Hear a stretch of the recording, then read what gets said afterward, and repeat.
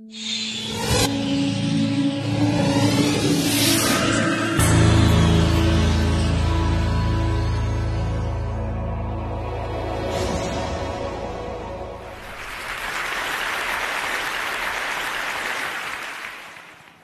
is going to be the future of learning?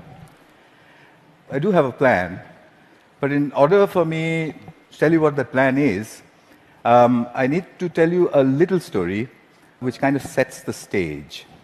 I tried to look at where did the kind of learning we do in schools, where did it come from?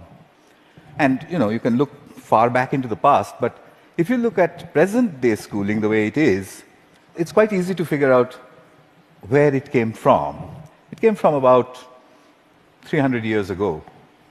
And it came from the last and the biggest of the empires on this planet. Imagine trying to run the show, trying to run the entire planet without computers, without telephones, with data handwritten on pieces of paper and traveling by ships. But the Victorians actually did it. What they did was amazing. They created a global computer made up of people. It's still with us today. It's called the bureaucratic administrative machine. In order to have that machine running, you need lots and lots of people. They made another machine to produce those people. The school. The schools would produce the people who would then become parts of the bureaucratic administrative machine. They must be identical to each other. They must know three things. They must have good handwriting, because the data is handwritten. They must be able to read, and they must be able to do multiplication, division, addition, and subtraction in their head. They must be so identical that you could pick one up from New Zealand and ship them to Canada, and he would be instantly functional. The Victorians were great engineers. They engineered a system that was so robust that is still with us today, continuously producing identical people for a machine that no longer exists. The empire's gone. So what are we doing with that design that produces these identical people? And what are we going to do next, if we ever are going to do anything else with it? So that's a pretty strong comment there. I said schools as we know them now, they're obsolete. I'm not saying they're broken. It's quite fashionable to say that the education system's broken. It's not broken. It's wonderfully constructed. It's just that we don't need it anymore. It's outdated. What's the kind of jobs that we have today? Well, the clerks are the computers. They're there in thousands in every office. And you have people who guide those computers to do their clerical jobs. Those people don't need to be able to write beautifully by hand. They don't need to be able to multiply numbers in their heads. They do need to be able to read. In fact, they need to be able to read discerningly. But that's today. But we don't even know what the jobs of the future are going to look like. We know that people will work from wherever they want, whenever they want, in whatever way they want. How is present-day schooling going to prepare them for that world? Well, I bumped into this whole thing completely by accident. I used to teach people how to write computer programs in New Delhi 14 years ago. And right next to where I used to work, there was a slum. And I used to think, how on earth are those kids ever going to learn to write computer programs? Or should they not?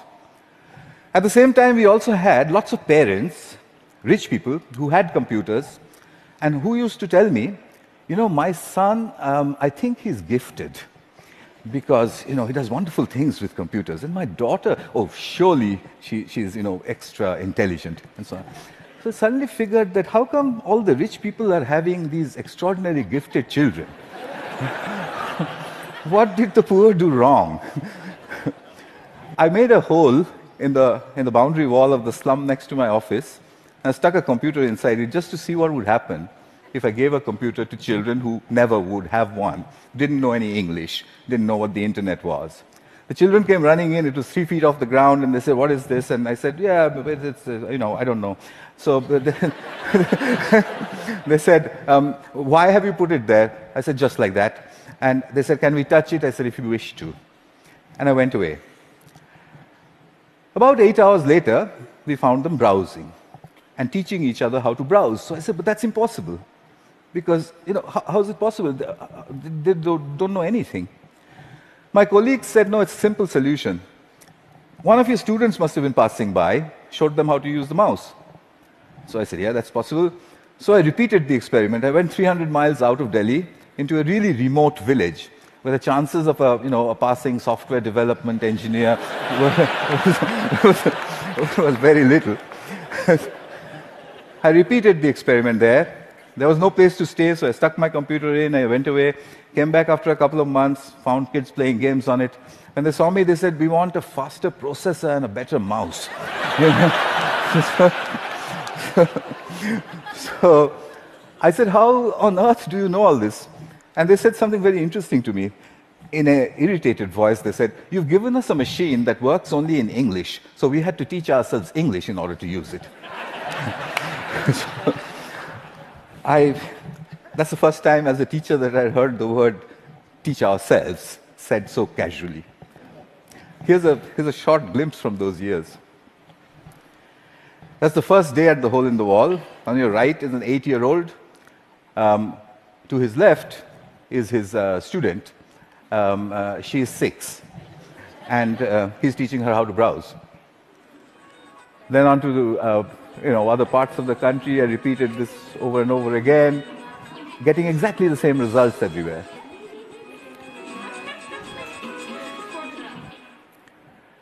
An 8-year-old telling his elder sister what to do.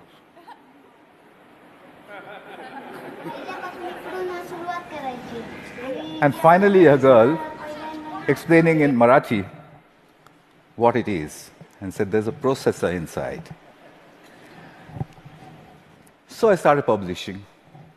I published everywhere. I wrote down and measured everything. And I said, in 9 months, a group of children left alone with a computer in any language would reach the same standard as an office secretary in the West. I'd seen it happen over and over and over again. But I was curious to know what else would they do if they could do this much. I started experimenting with other subjects. Among them, for example, pronunciation. There's one community of children in southern India whose English pronunciation was really bad. And they needed good pronunciation because that would improve their jobs. I gave them a speech-to-text engine in a computer. And I said, "Keep talking into it until it types what you say." Okay. They did that and watched a little bit of this. Nice to meet you. Nice to meet you. The reason I end it with that, the face of this young lady over there is because I suspect many of you know her. She's now joined a call center in Hyderabad and may have tortured you about your credit card bills. in a very clear English accent. So then people said, "Well, how far will it go? Where does it stop?" I decided I would destroy my own argument by creating an absurd proposition. I made a hypothesis, a ridiculous hypothesis. Tamil is a South Indian language, and I said, can Tamil-speaking children in a South Indian village learn the biotechnology of DNA replication in English from a street-side computer? And I said, I'll measure them, they'll get a 0. I'll spend a couple of months, I'll leave it for a couple of months, I'll go back, they'll get another 0. I'll go back to the lab and say, we need teachers. I found a village, it was called Kali Kuppam in southern India. I put in hole-in-the-wall computers there, downloaded all kinds of stuff from the internet about DNA replication, most of which I didn't understand. The children came rushing and said, what's all this? So I said, it's very topical, very important. It's all in English. So they said, how can we understand such big English words and diagrams and chemistry? So by now, I had developed a new pedagogical method, so I applied that. I said, I haven't the foggiest idea. and, and anyway, I'm going away. So I left them for a couple of months. They'd got a 0. I gave them a test. I came back after 2 months, and the children trooped in and said, we've understood nothing. So I said, well, I mean, what did I expect? So I said, okay, but how long did it take you before you decided that you can't understand anything? So they said, we haven't given up. We look at it every single day. So I said, what? You don't understand these screens, and you keep staring at it for 2 months. What for? So a little girl, who you'll see just now, she raised her hand, and she says to me in broken Tamil and English, she said, well, apart from the fact that improper replication of the DNA molecule causes disease, we haven't understood anything else.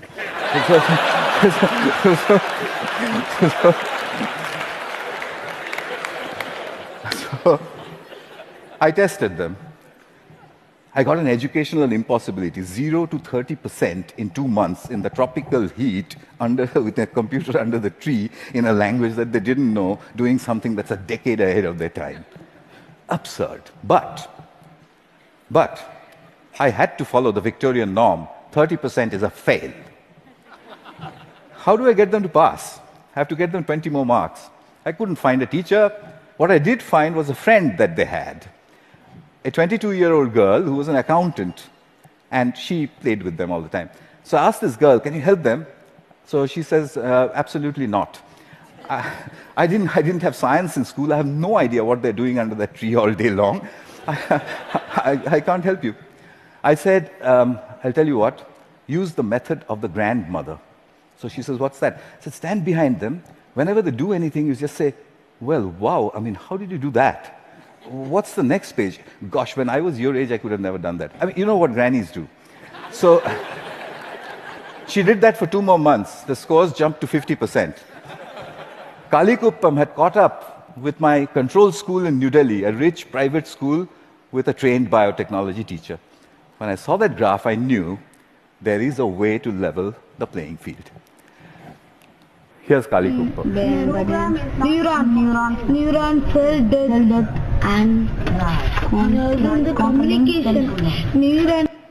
I got the camera angle wrong in that one. It's just amateur stuff. But what she was saying, as you could make out, was about neurons. But her hands were like that, and she was saying neurons communicate.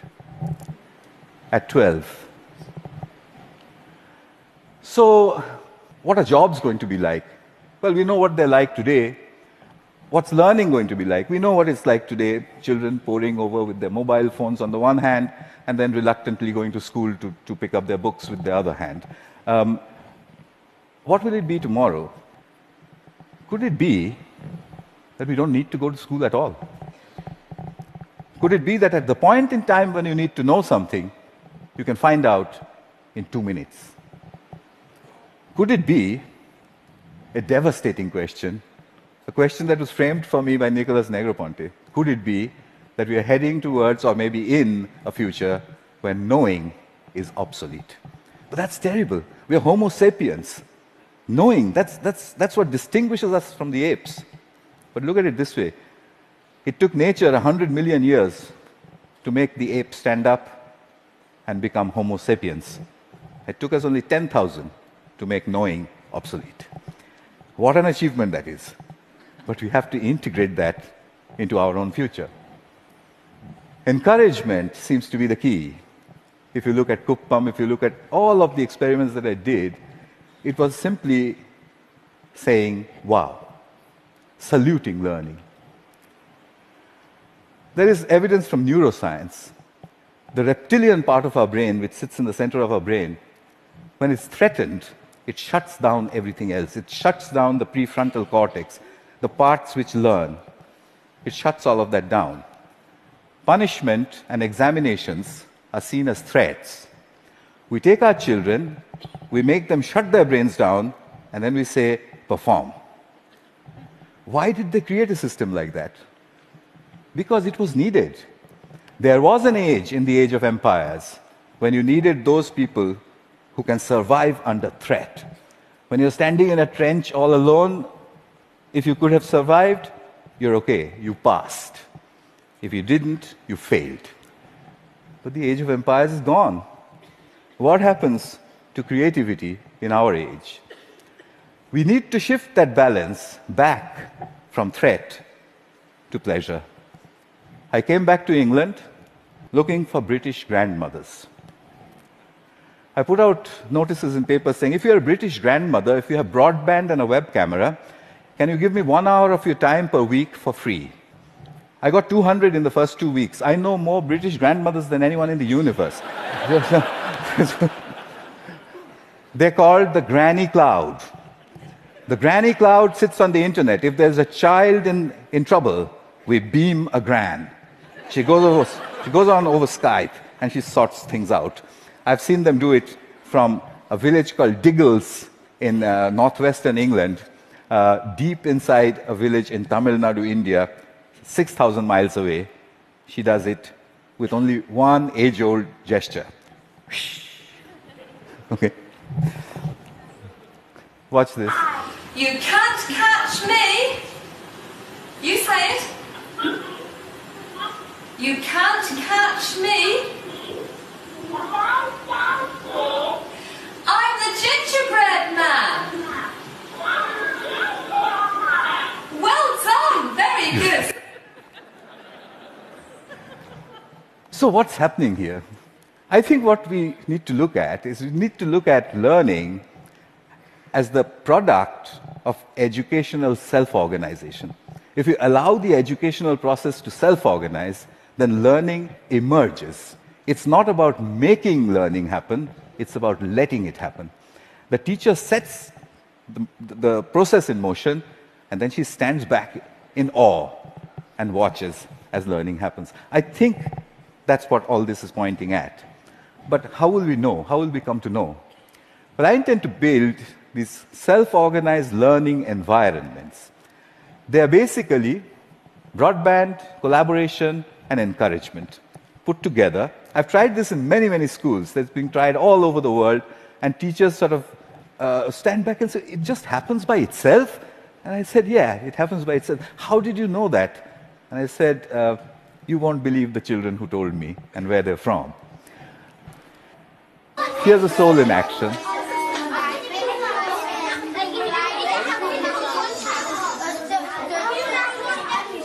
This one is in England.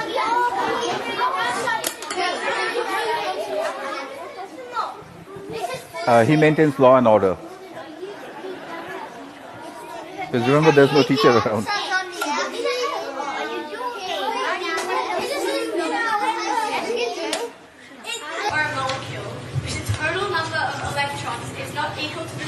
Australia. Giving it a net positive or negative electrical charge. The net charge on an ion is equal to the number of protons in the ion minus the number of electrons. A decade ahead of our time. So souls, I think we need a curriculum of big questions. You already heard about that. You know what that means. There was a time when Stone Age men and women used to sit and look up at the sky and say, what are those twinkling lights? They built the first curriculum. But we've lost sight of that wondrous questions. We've brought it down to the tangent of an angle. But that's not sexy enough. The way you would put it to a 9-year-old is to say, if a meteorite was coming to hit the Earth, how would you figure out if it was going to or not? And if he says, well, what? How? You say there's a magic word, it's called the tangent of an angle, and leave him alone. He'll figure it out. So here are a couple of images from souls. I've tried incredible questions. When did the world begin? How will it end? To 9-year-olds. This one's about what happens to the air we breathe.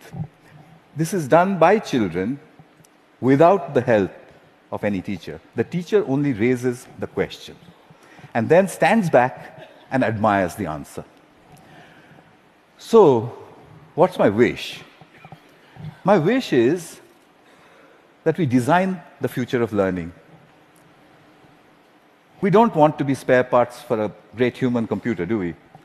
So we need to design a future for learning. And I've got to, hang on, I've got to get this wording exactly right, because, it's very important. My wish is to help design a future of learning by supporting children all over the world to tap into their wonder and their ability to work together. Help me build this school. It will be called the School in the Cloud. It will be a school where children go on these intellectual adventures driven by the big questions which their mediators put in. The way I want to do this is to build a facility where I can study this. It's a facility which is practically unmanned. There's only one granny who manages health and safety. The rest of it's from the cloud. The lights are turned on and off by the cloud, etc., etc. Everything's done from the cloud. But I want you for another purpose. You can do self-organized learning environments at home, in the school, outside of school, in clubs. It's very easy to do. There's a great document produced by TED which tells you how to do it. If you would please do it across all 5 continents and send me the data, then I'll put it all together, move it into the School of Clouds, and create the future of learning. That's my wish. And just one last thing, I'll take you to the top of the Himalayas. At 12,000 feet, where the air is thin, I once built 2 hole-in-the-wall computers. And the children flocked there. There was this little girl who was following me around. And I said to her, I want to give a computer to everybody, every child. I don't know, what should I do? And I was trying to take a picture of her, quietly. She suddenly raised a hand like this and said to me, "Get on with it."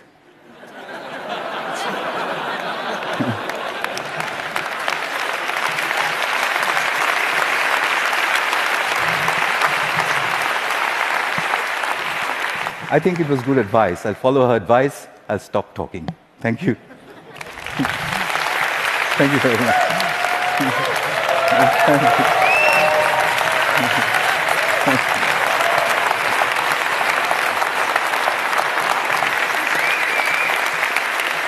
Thank you very much. Wow.